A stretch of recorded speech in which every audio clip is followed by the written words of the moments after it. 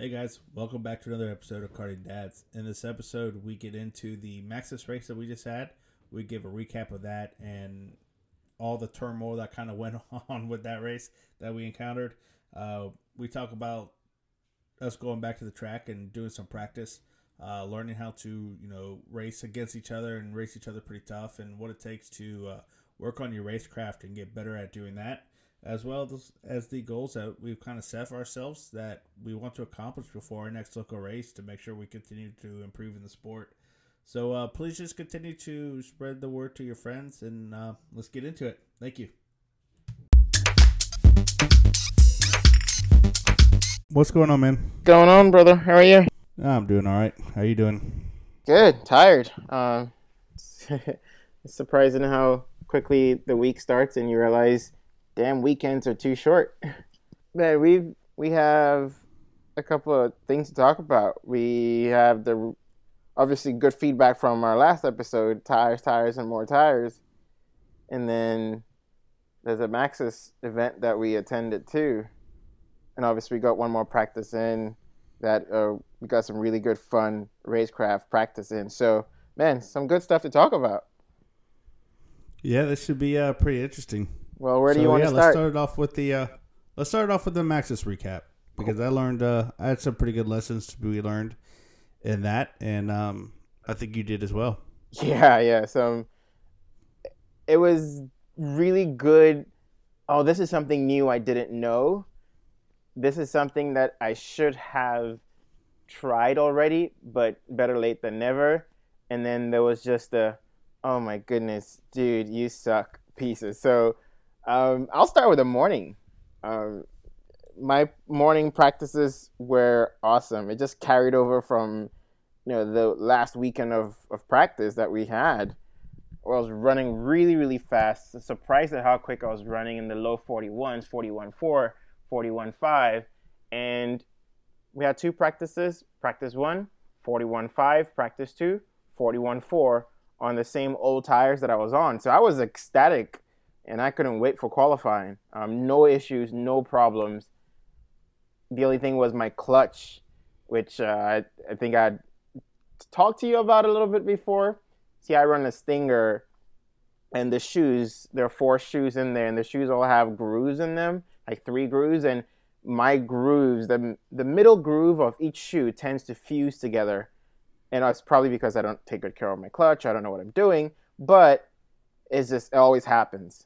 And when it happened before the race, the Friday evening, or actually it was Thursday when I saw it, and it's like, man, I'm going to take a regular flathead screwdriver and a sandpaper and try and, open up the grooves again.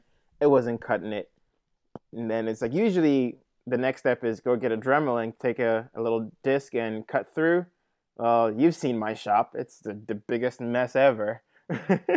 I spent 30 minutes looking for the disc and I couldn't find it. And I'm like, forget it. I'm not going to bother. So I ran without it. And I think I was telling you to bring one, but I forgot. So it's the only thing that I was, kind of behind on. Otherwise, smooth morning, smooth tech, smooth practice, no issues at all. So it was really good. Yeah, it was. Yeah, so I brought your Dremel for you just in case something would happen, and luckily we didn't have. Well, we actually did have to use it on mine, on my cart, because I borrowed a set of wheels from Kevin, so I didn't have to constantly, or I didn't have to be in a rush to hurry up and take my old tires off and put them on those set of wheels. So he had the black Van K's, and I've always had the chrome. So I guess there's a little layer on the powder coat or whatever it is on that wheel that I didn't want to go over my hubs. So yeah, luckily I had that Dremel and used a sandpaper pad on it and open it up just a little bit, and bam, the wheels went on. So good thing that I did bring that Dremel, because it actually came into good use. Yeah, definitely. And total segue, but remind me to talk about, and if I forget, about specifically Van Case or black Van Case and the thickness of the anodizing. All right, remind me to talk about that. So, cool. So that was practice.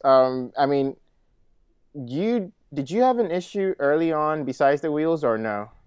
No, so my first practice I had, um, I was on old tires that I did a road race on, and two Maxxis races and like three local races. So they were done, and I knew that I didn't have a lot of grip. I just wanted to make sure that everything was rolling the way that I wanted it to, and I knew that my grip, mainly just working on turn-in points and make sure the chain's tight and the motor sounds good, and just a shakedown. And so I went out and I was turning like 42 twos, which I knew isn't the right pace, but for the equipment I had was pretty good. And I was like, okay, I'm in the mid pack. I think Kevin was on a new tire or newer tires. So I think he was like 41 eighths or 41 7, something like that. So I knew I was in the ballpark. So when it came to qualifying, I went ahead and put the new tires on. And so in my head, I'm thinking, okay, I got everything lined up the way I want it. The kart was feeling good the way I had it. And then I made a huge, huge mistake. And this is something that from that day I vowed to never do this again, which I'm sure I'm going to. And that was practice for so long on old tires. And so they were, if my normal steering inputs, on our Eagles are usually between like maybe 10 and 2 at the most. So if you go over that, there's something really wrong. And so I was used to having to, I guess, overcompensate on the steering for having no grip, that it just came to like a basic muscle memory kind of situation.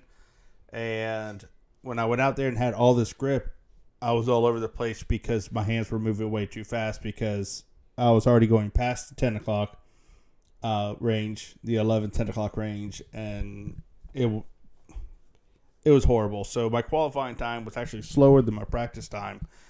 And the other thing was, I went from practicing on 6.25-inch fronts to racing on 5.5-inch fronts.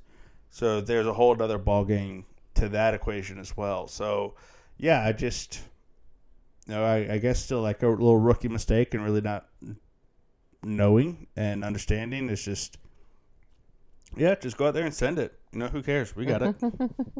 Yeah, for sure. So it's actually really important that you brought that up, because we've talked about it a little bit more in the last 2 weeks or whatever. But man, practicing on something that's different from what you're gonna race on, right? And I was so glad you mentioned it, because it's kind of been in the back of my mind, but I hadn't really made it a commitment to focus on. But since you brought it up, I've definitely added to the things I'm going to work on, because part of the tire conversation was, we complain about new tires as part of it, but the other is that all the variation, right? So different compounds, different manufacturers, and then different sizes. Well, for the longest time here in Jacksonville, at least, it's predominantly been old style Gold Cup, big wide rear wheel, big wide front wheel if you can fit it. I think we even fit, the 4.5 or 4.6 inch fronts on, 6.25 front wheels, right? Like that's what we do here in Jacksonville, old school Gold Cup style, or, the lay down kart style mentality. And so when we both started, we have 8.5-inch rear wheels, 8.75, 9-inch wheels. I think I have a single like 9.5 somewhere. And those are fine for stretching the 710 rears on, but with Maxxis switching to the 6.0 or 6.0 rear tire, obviously you're not going to be able to stretch it all the way there. And I practiced on 710s that I had from last year, but I had gotten them down to 7.75-inch rears. And we're throwing all these numbers out, but each time you change your rear wheel, right, the whole gear ratio, for example, changes. The amount of grip the tire is giving you doesn't really change, but, and I have to qualify that, the amount of tire the amount of grip that the tire compound is going to give you doesn't change, but the fact that you put the same wheel on a wider tire means that you're taking some grip out of the tire, right? Because you're stretching the wall. And if you put it in a narrower tire, you raise the sidewall, and so you're essentially giving the tire more grip. Like, all that affects the balance. And to practice on one thing and switch over to something completely different, I mean, I know the faster guys are good at making that change, but that was huge for us. Like, just qualifying time, it was a completely different kart because of those little things like the tire size changing without touching the setup at all.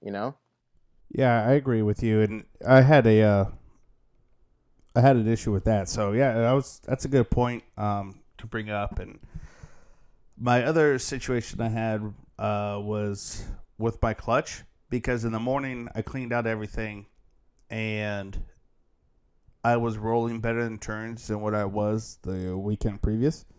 And so I thought I'd fix that problem, and we addressed that in the last episode. And so by the time the race came, my clutch is chattered really bad every single lap. My RPMs are getting worse and worse coming out of certain turns that I know I have to be in a range of so many RPMs, and I wasn't getting the pull. So no matter if I went up, gears in the back, or went down gears, like, nothing was going to change.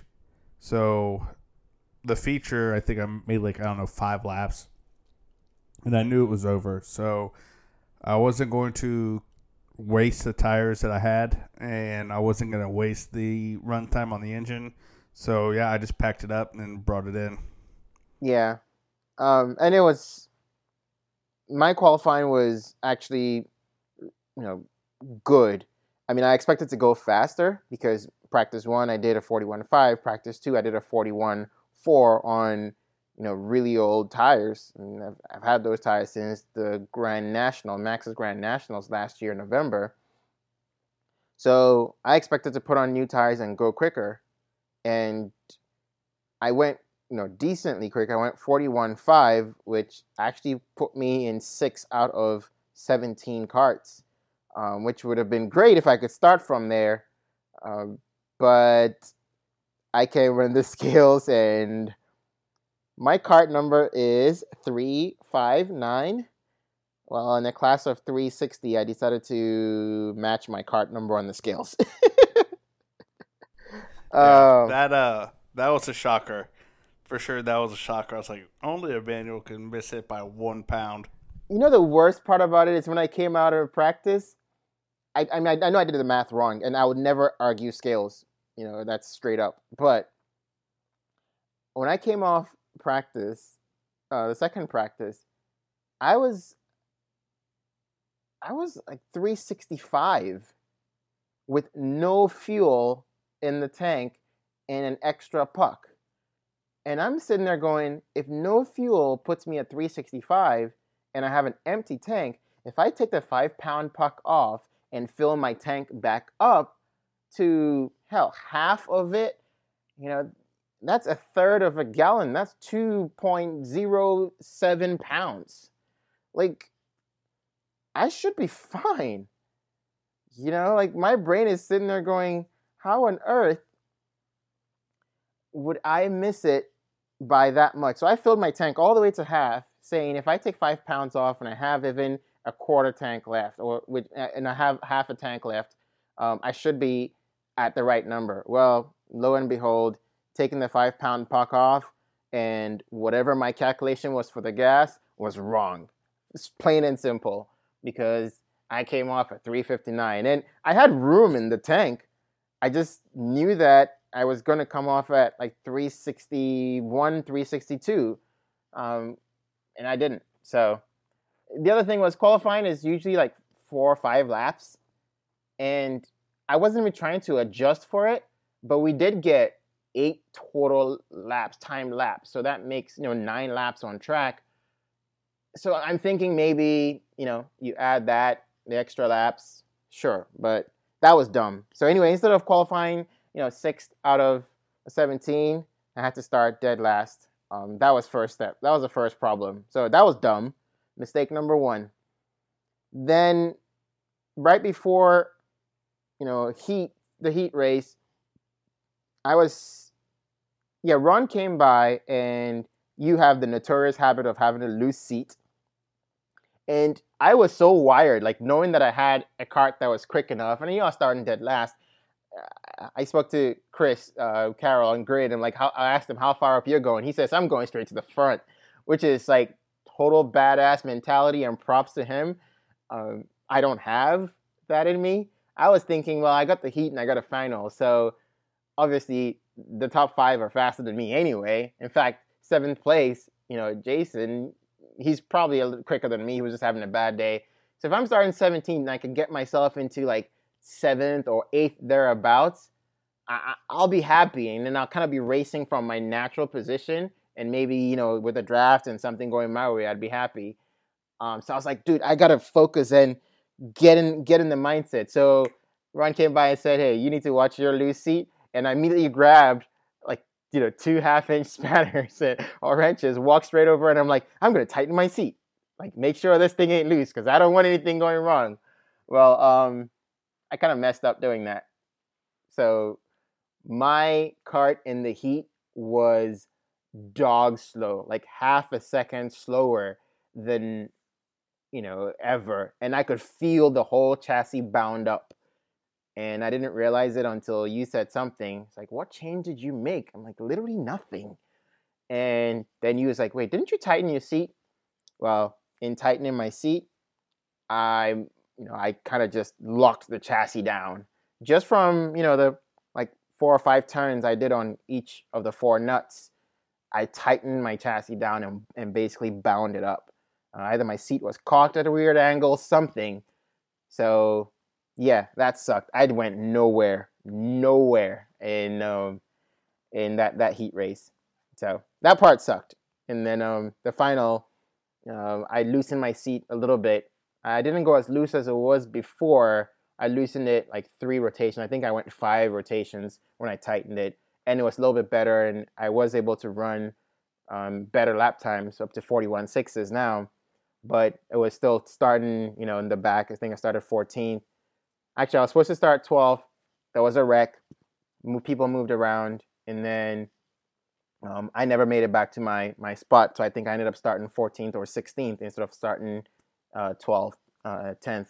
And then I was just stuck there. I mean, yeah, I didn't get to go up as far forward as I could, but I did have a really good race, and I did get to practice the next lesson, which I learned, which is at 103rd. There are a few spots that are really good for overtaking, but there are other places where I'm generally quicker than a lot of people, and I've never forced a pass. So we have, our turn 5, the right-hander, and then the mini bowl, and then we have the double right-hander, which goes to the big sweeper. And I have such good speed, entering the mini bowl, or if I have someone in front of me, I'm always backing off, but I have such a good run, and I end up pushing people usually through the double right-hander. I never go for the outside pass around the double left-hander. But in either the heat or earlier in practice, I saw someone just do it. Like it was either Corey or it might have been Chris Carroll even, as he was leaving, making his way back from 16th to 7th or wherever he got to 5th. I saw him just go around the outside of the double right-hander and basically just force your way in through the sweeper because you have the inside for the sweeper. And I was like, I should try that. So I was able to try that in the final race, and it worked out beautifully. So that's I got to learn a new trick to keep in my back pocket. I know the faster guys have been using it forever, but I got to learn that, and I learned about my seat and about being underweight. So 3 really awesome lessons from the weekend. But overall, ton of fun as always, right? Oh yeah, it was a good event, but Long definitely put on another outstanding event as he always does, and the vintage guys actually teamed up in this one and showed up as well. And I think there was like 202 entries or 222 entries, something like that. Yeah, I think it was 213, if I'm not mistaken. Okay, and it was great. It was a well-ran event. Pretty much everything was on time the way it was supposed to be, which was really nice because the organized events just seemed to flow better. And I had no complaints on the way that the event ran. The driver's meeting was a little long, but that's expected. Excuse me. But no, as far as like racing, the competition was, some of your elite guys here in North Florida, or heck, and actually the Southeast United States, showed up. And yeah, the people who took the podium in this race was definitely, some of your elite drivers. So we got to, I guess, compare our skills to what they have. And, they've been doing it for, 15, 20 years, and we're just not getting into it, so we didn't expect to go out there and win. But we just wanted to show and compete, and you did a lot better job of that than I did.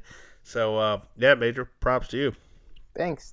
Yeah, I mean, it's almost like this is the benchmark event, right? So last year, that we started the podcast discussing our Maxxis event as our first big event, and a year later, it's such a good benchmark because I was battling for last place in my race, and you were right ahead of the pack we were battling with. So I think we were duking it out for 14th and 15th and 16th, and you were in 12th or 13th, something like that.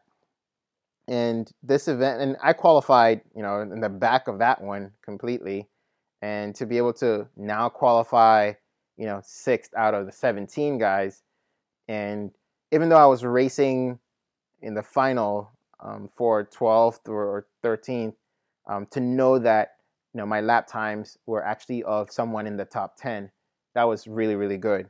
And I had a pack of 4 in front of me, and granted, at some point they were working together at some point, and I was still catching them by myself, which was awesome. By myself, I was doing my 41.6 and 41.7, and the guys in the pack expected to be doing 41.5s, but every time they would go for a pass or try an overtake, they would slow themselves down, and I'd be like right there. So, eventually then, a couple of guys got together, and I'm like, perfect way to slow yourselves down. And I just reined in like a mad dog, just chasing them down. So that was really good feeling. Obviously, it wasn't the same, 40.7s and 40.8s that the front runners were going at it. And I'm certainly not Corey, who can run 40.7s by himself and catch a front pack of 3 guys. But it was a good feeling, man, to know that, okay, no matter what, if I get dropped, I can focus and, chase down into a pack, you know what I mean? And then once I get there, then you actually have to race, and that takes a little bit more work. But good feeling, man. Good, exciting event. I had one more note to mention about the, Maxxis, which was we recorded our Tires podcast, I don't know, a week and a half, 2 weeks before the Maxxis event. And, we hadn't released it yet, but in the driver's meeting, that long driver's meeting, it was almost as if, someone who feels, the continuity we want in karting, Buddy knows what he's doing. I mean, he's amazing at organizing these events. He made it a point to stress, just because we've moved on to 2 days now, doesn't mean you're going to have to need a new set of tires each day. And he pointed out he could not, in his right sense of mind, ask anyone to buy 2 sets of tires for the weekend, even though it is a tire company that's, running the event. So that was really, really good. And, we really appreciate Maxxis looking out for racers. And if all the, national races and big regional races were like that, where they consistently enforced, hey, 1 set of tires for the weekend, you can practice on 10 new sets of tires if you want. Ain't no trophies for practice, right? Like Allen Iverson says, practice. Ain't nobody need no damn practice. What you talk about practice? But you take that away, that everybody's only buying 1 new set of tires for the entire weekend. That's really good. So huge shout out to Maxxis for definitely thinking of racers and helping in their own small way, not to push our cause, but to push every kart racer's hope that we're just buying 1 set of tires for every national race. If you do 1 every other month, like the way the big races are, yeah, it's significantly more manageable. You buy the tires, then you race those tires for the whole local series for the next two weekends, and then you buy a new set for your race. I mean, it's perfect for what we're going for. So I think that works out well. Yes, it does, because some other places. I think the WKA, or you probably know them right off the top of your head, but if it's a 2-day event, you have to buy 2 sets of tires. Yeah. So at $190 a set, you know, you're looking at $400 after taxes, you know, plus your entry fee for 2 days, plus your travel and food and cost. It can, you know, you can have $1,000 karting event pretty quick. Oh yeah, that's almost par for the course for a lot of the big guys. And there's nothing, again, we're not. I always like to point it out. I'm not trying to say don't spend the money. If you've got it, please feel free. But we also want to make the sport accessible, right? Our goal is to help push the accessibility of the sport. And some would argue, look, your national races should only be your elites, the guys who can afford to buy a new set of tires. But if that became the norm, your national races are only going to have 6 or 7 or 8 people per class, right? I mean, that's the truth. I mean, I'll give you this specific Maxxis race that we ran. If we're saying only those people who have a shot at winning the national championship and national elite level spenders were going to be there, in our class of 17, I can scratch out 7, 8 people that I know personally, right, who are not there because they want to win. They're there because they just want to support the series and run the event, for running's sake. It's something that they want to be there and do. It's not because they're there to win it. Hell, 2 of them first time running Jacksonville, and they just wanted to check their track out. And it was perfect that it came with the Maxxis series because they want to run it. So they showed up. And huge props to Justin and his brother for coming down from Kershaw to run with us, and hopefully we can get them to come out and practice with us on a practice day, because they were cool to hang with, even though Kevin might have something else to say. Yeah. So hey, that was the Maxxis race, man. It was a good turnout. I loved it. Moving on. Do you want to jump into the kind of some feedback from the tires, or do you want to go ahead and talk about our racecraft session, which we learned a couple other good lessons too? I think we've hit on that subject enough with the tires. So yeah, let's just go ahead and go straight into the racecraft. All right. So this is something I think I talk about a lot, with, what are my testing goals for the month, right? Or what I want to work on this event or this practice session. And sometimes I write it down, sometimes I don't. For the month of March, my testing goals was to work on, say, compressing some of my braking zones. The same way we had that episode in the beginning, and I was just going to go and I'll set cone on the side if I needed it. And because we were prepping for the Maxxis race, I kind of worked on that a little bit, but that really wasn't the focus. It was just on running 10, 15 straight laps and not screwing up anywhere, so that I could just be a little bit more consistent. So I felt good there. But for April, my goal has been to work on racecraft, because what I learned from the Maxxis race is just because I'm quicker doesn't mean I can overtake.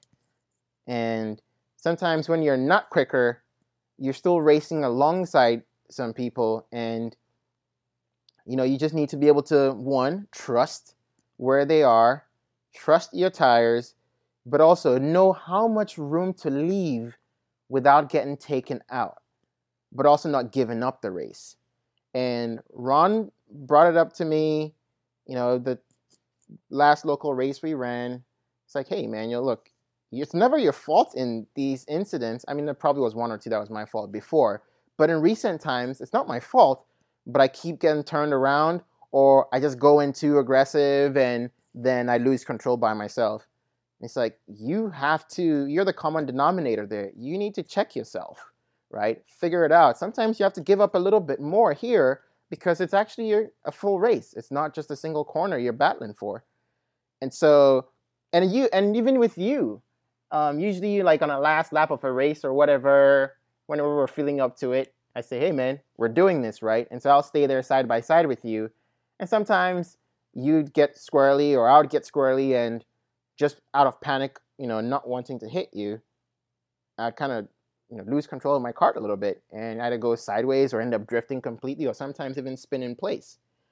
So yeah, that's what I really wanted to work on. And our first practice session was exactly that. I was a little quicker than you on lap time, but it wasn't at any point about lap time for me. It was, okay, I'm quicker than Andrew on the straight. Boo hoo. Why don't I jam my brakes, and then now let's go through the corner side by side and let me learn how much room to give him where I don't have to get squirrely and he doesn't hit me. Even if he loses control of his cart a little bit, I know that, there's just enough room for him to save it without, taking me out. And I really enjoyed it. I don't know how you felt about it, but it was great fun.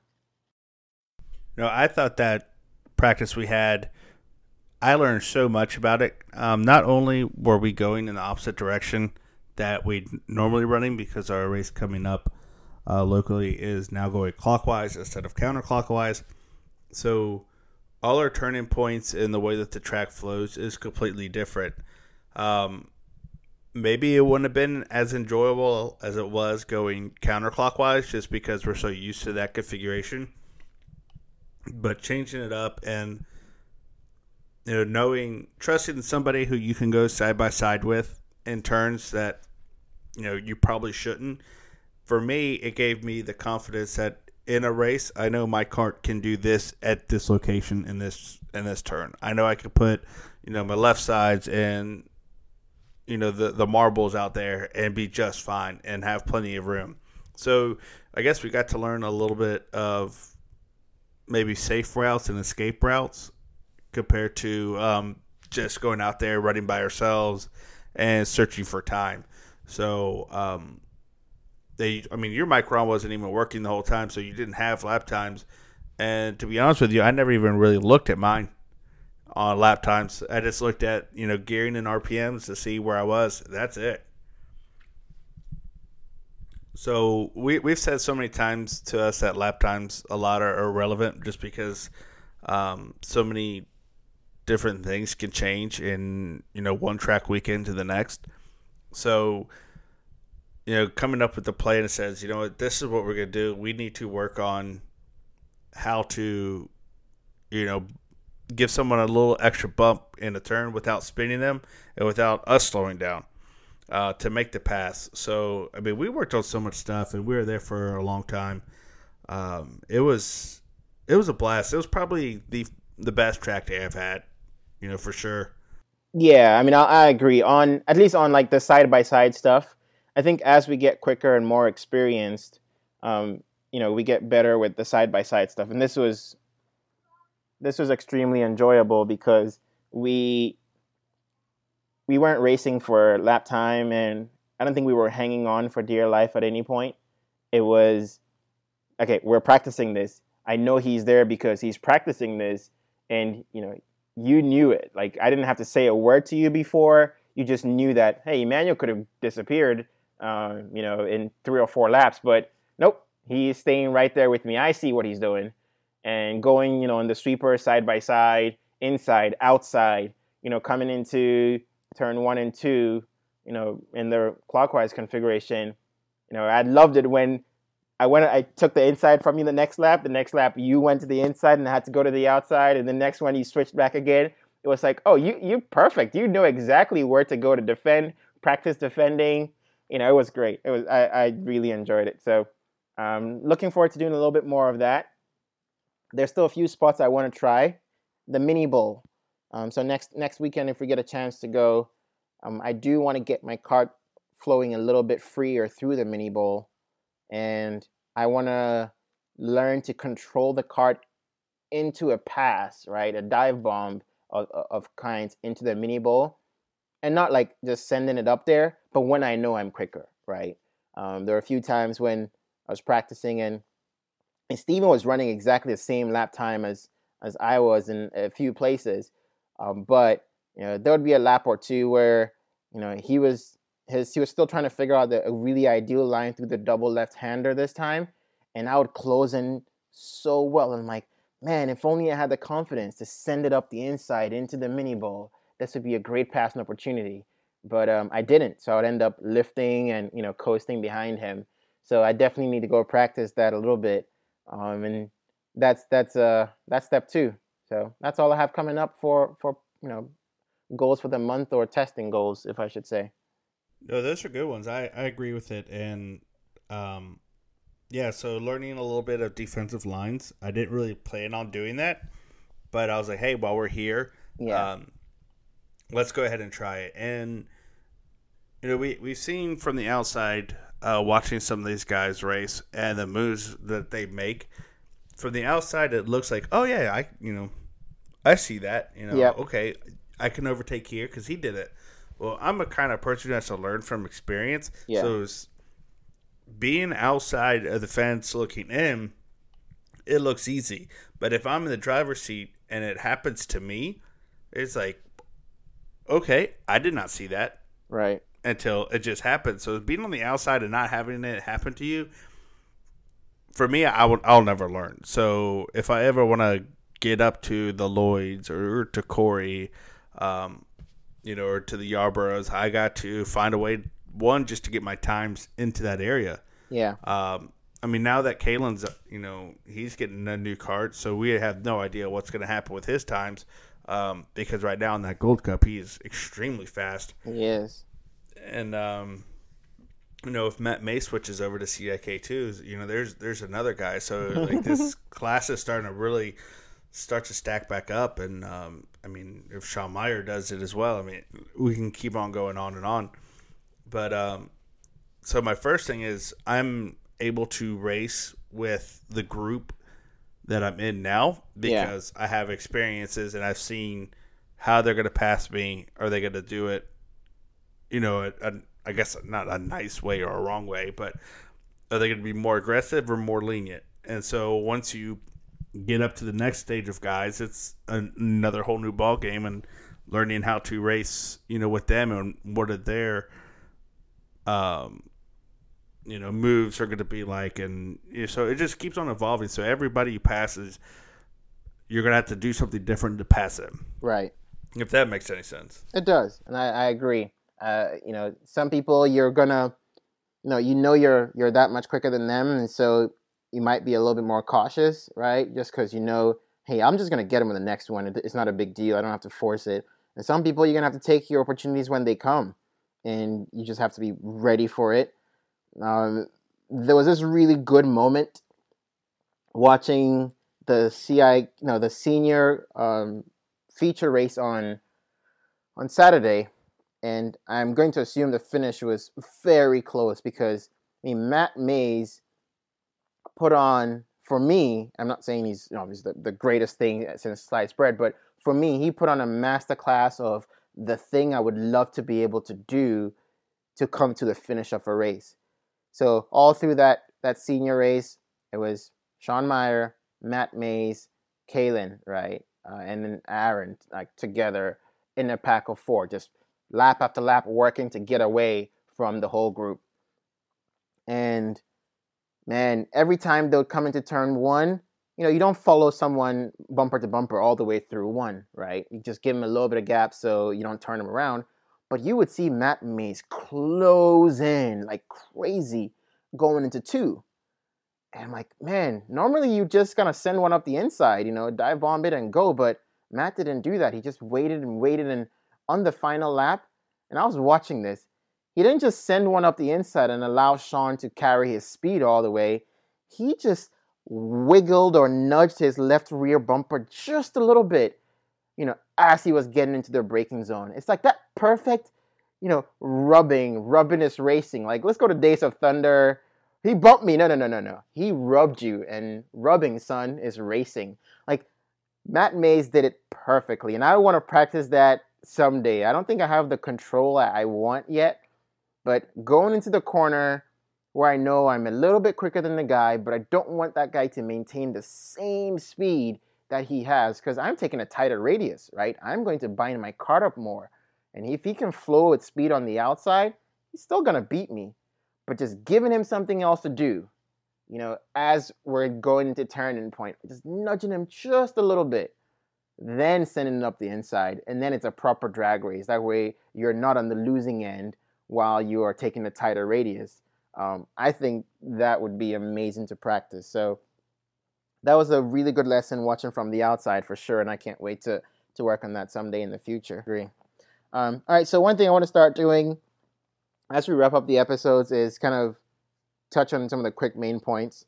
So it's all kind of tied up with the bow. So I'll go over my big lessons as a reminder for myself, and then for anyone else who was actually listening to us ramble a little bit. Step one for me is I've got to make sure my cart, even with completely no fuel, will never ever get to 360, right? That's step one. I mean, that's how I scaled my car, and I don't know why I decided to change my mind and use fuel to meet my weight goal. That was dumb. So if you have the problem of being skinny and light like I am, and making your weight is a big deal, please scale your cart with enough weight and yourself that you don't need fuel in the tank to make the number. Make sure you make your number without fuel. Then the extra pound or 2 pounds on you add with the fuel is not the end of the world. I mean, you're not going to lose a race because you were a pound over or 2 pounds over the limit. So that was the first one for me.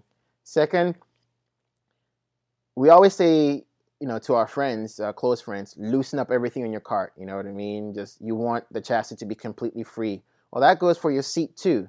Make sure your seat is tight so that it's not moving, but don't tighten down your seat so much that it binds up your cart. That was a big one that I learned. And then I'll kind of put the last two together, which is practicing your racecraft. You may be quicker than a few guys, but it's one thing to catch someone, it's another thing to pass them. And learning where you can pass, how you pass there, and how much room you give so that you're not going too wide or you're not pinching yourself too much so you kind of lose the momentum you wanted to carry is important. So practice that whenever you can. So those are my 3 things for this episode, man. Yeah, I'll piggyback on that one. So for me, I learned my lesson with clutch maintenance and being aware of when you're starting to have a problem, because I've never come across a situation like this before. My other one would be to always practice on the packages that you're going to run and race with. So don't, have so many practice days on the wrong side of wheels and a different tire manufacturer than what you're going to be racing. And, so that one there hurt me. And I'm going to go with you on the seat. My seat always comes loose. Yeah. So I am always going to have my seat as tight as I possibly can to get used to knowing that that's what my cart's going to be like all the time, and then work around it that way. So right. I guess on the point of, you saying, you're not going to lock yours down all the way. I'm going to go ahead and do that. And then maybe we could track this, with several other episodes. So now that I know that my seat's always going to be like this, if I have something going wrong, first thing I'm always going to do is check the seat, because I know that I couldn't, the bolts are locked down. So yeah, I like those points, and this is something that I'm making sure my dad holds me accountable to as well, because he's always with us. Yeah. And it's just not going to happen anymore. For me, it's just not going to happen, because there's nothing worse than you paying all that money and learning of a simple mistake with a cost of that high. It's okay if you do that at our local race is $30, or on a test day that's free. But when you're almost $300 or so into an event and you have a silly problem like this, that stinks. Yeah, it does. So we'll work on it, and I took the notes down for it, so we'll come back to it in a few episodes and see how we're doing on those. Anything else to add before we wrap this one up? No, man. I again want to thank everybody for the feedback that we're getting, because we are getting a lot of good feedback, and just ways that we can continue to evolve the show and really reach out to our listeners and help them with any problems they have. So yeah, we'll keep this thing evolving, and please continue to give us your feedback and continue to tell all your friends. Because this is getting good, man. I'm really excited for the future. Likewise, brother. All right. Well, I'll catch you in the next one. All right, man. See ya. Peace out.